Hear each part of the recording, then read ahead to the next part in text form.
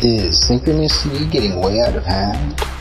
Are you on your fourth twin flame? Do you keep getting signs?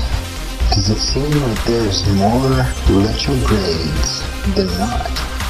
Does Mandela keep stealing everything from you?